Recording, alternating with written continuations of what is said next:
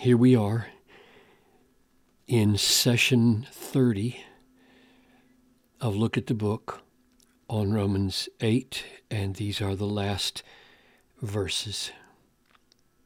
Father, as we draw this amazing chapter to a close, let it be the beginning of a new kind of deep grasp of these things and being grasped by these things, so that we live lives of risk-taking, sacrificial love to the glory of your great name. Through Christ I pray. Amen. For I am sure that neither death nor life, nor angels nor rulers, nor things present nor things to come, nor powers, nor height nor depth, nor anything else in all creation will be able to separate us from the love of God in Christ Jesus our Lord. And just like we saw in verse 35 where it said, who shall separate us from Christ? The point here is not, will God stop loving us? In Christ Jesus, God will never stop loving us, and he has undertaken from eternity past to eternity future to establish the infallibility and the invincibility of his love. Those whom he foreknew, he predestined. Those whom he predestined, he called. Those whom he called, he justified. Those whom he justified, he glorified. Nothing can stop the love of God from loving us. He loves us. That's not the question. The question again is, can anything separate us from it? So picture it like this. This is a stream. And here's the love of God. And it is flowing in the stream. And here is the elect, us. And that stream is flowing to us. And my point is, this stream never stops, can never stop.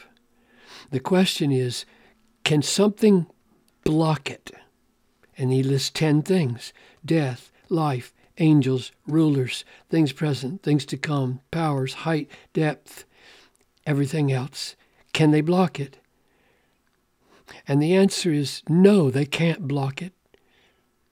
The love of God is omnipotent and hits them. And what becomes of them? Do they just fall out of the way? No, they don't just fall out of the way. Let me make a connection here. I am sure is parallel to Romans 8:28. But we do know. Remember that phrase at the beginning of Romans 8:28? We know. I am sure. And what we know is that all things work for good. They don't just get out of the way. All things, all 10 of these things work for our eternal good, our glory. So when we ask, is anything able to separate us? Here we are down here. We're the elect. Here's the love of God flowing to us like an omnipotent, never-ending, inexhaustible river. Can anything block it? And the answer is no, nothing can block it. When anything, let's just take death, for example, tries to block it, death itself is knocked out of the way and it becomes a force in the river of God's love. What would be an example of that? Philippians 1:20. For to me to die is gain. In other words, death tries to block it. And the love of God turns death not just out of the way, but into gain. It's part of the river of God's love. Or let's take angels and rulers and powers. These are demonic forces. Suppose the devil himself tries to block it. What does God do when the devil himself tries to block it? Well, do you remember 2 Corinthians 12, where we are given a messenger of Satan, a thorn in the flesh.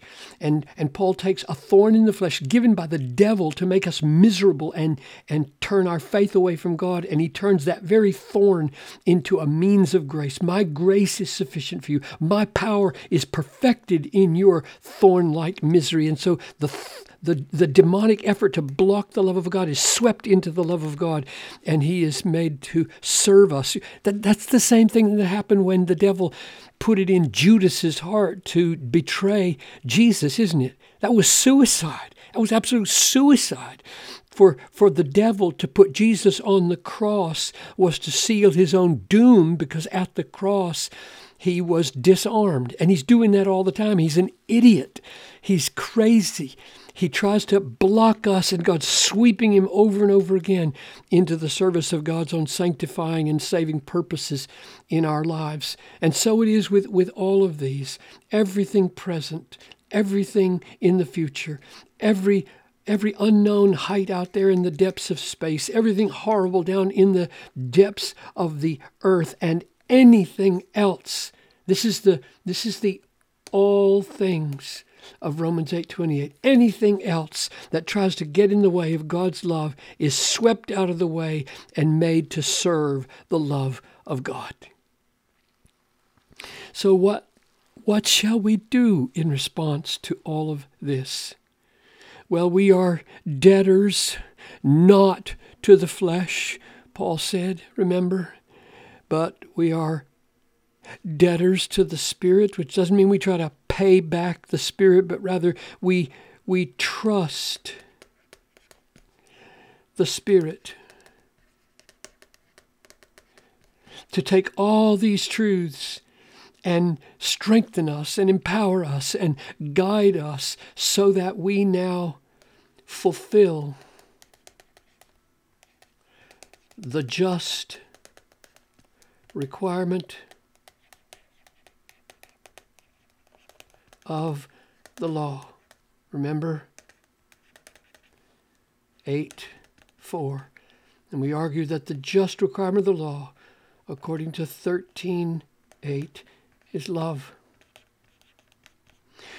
All that God did on the cross, all that God did in eternity, all that God is doing now by working everything together for our everlasting good and glory, all of it is meant to enable us to love our enemies, love each other, and in loving, to take whatever risks, whatever sacrifices, because he reckons, and I reckon, and I pray you reckon, that the sufferings of this time are not worth comparing to the glory that will be revealed to us. So let us spend these few years that we have on this planet loving people to the glory of our great God and Father, in whom we have absolute security.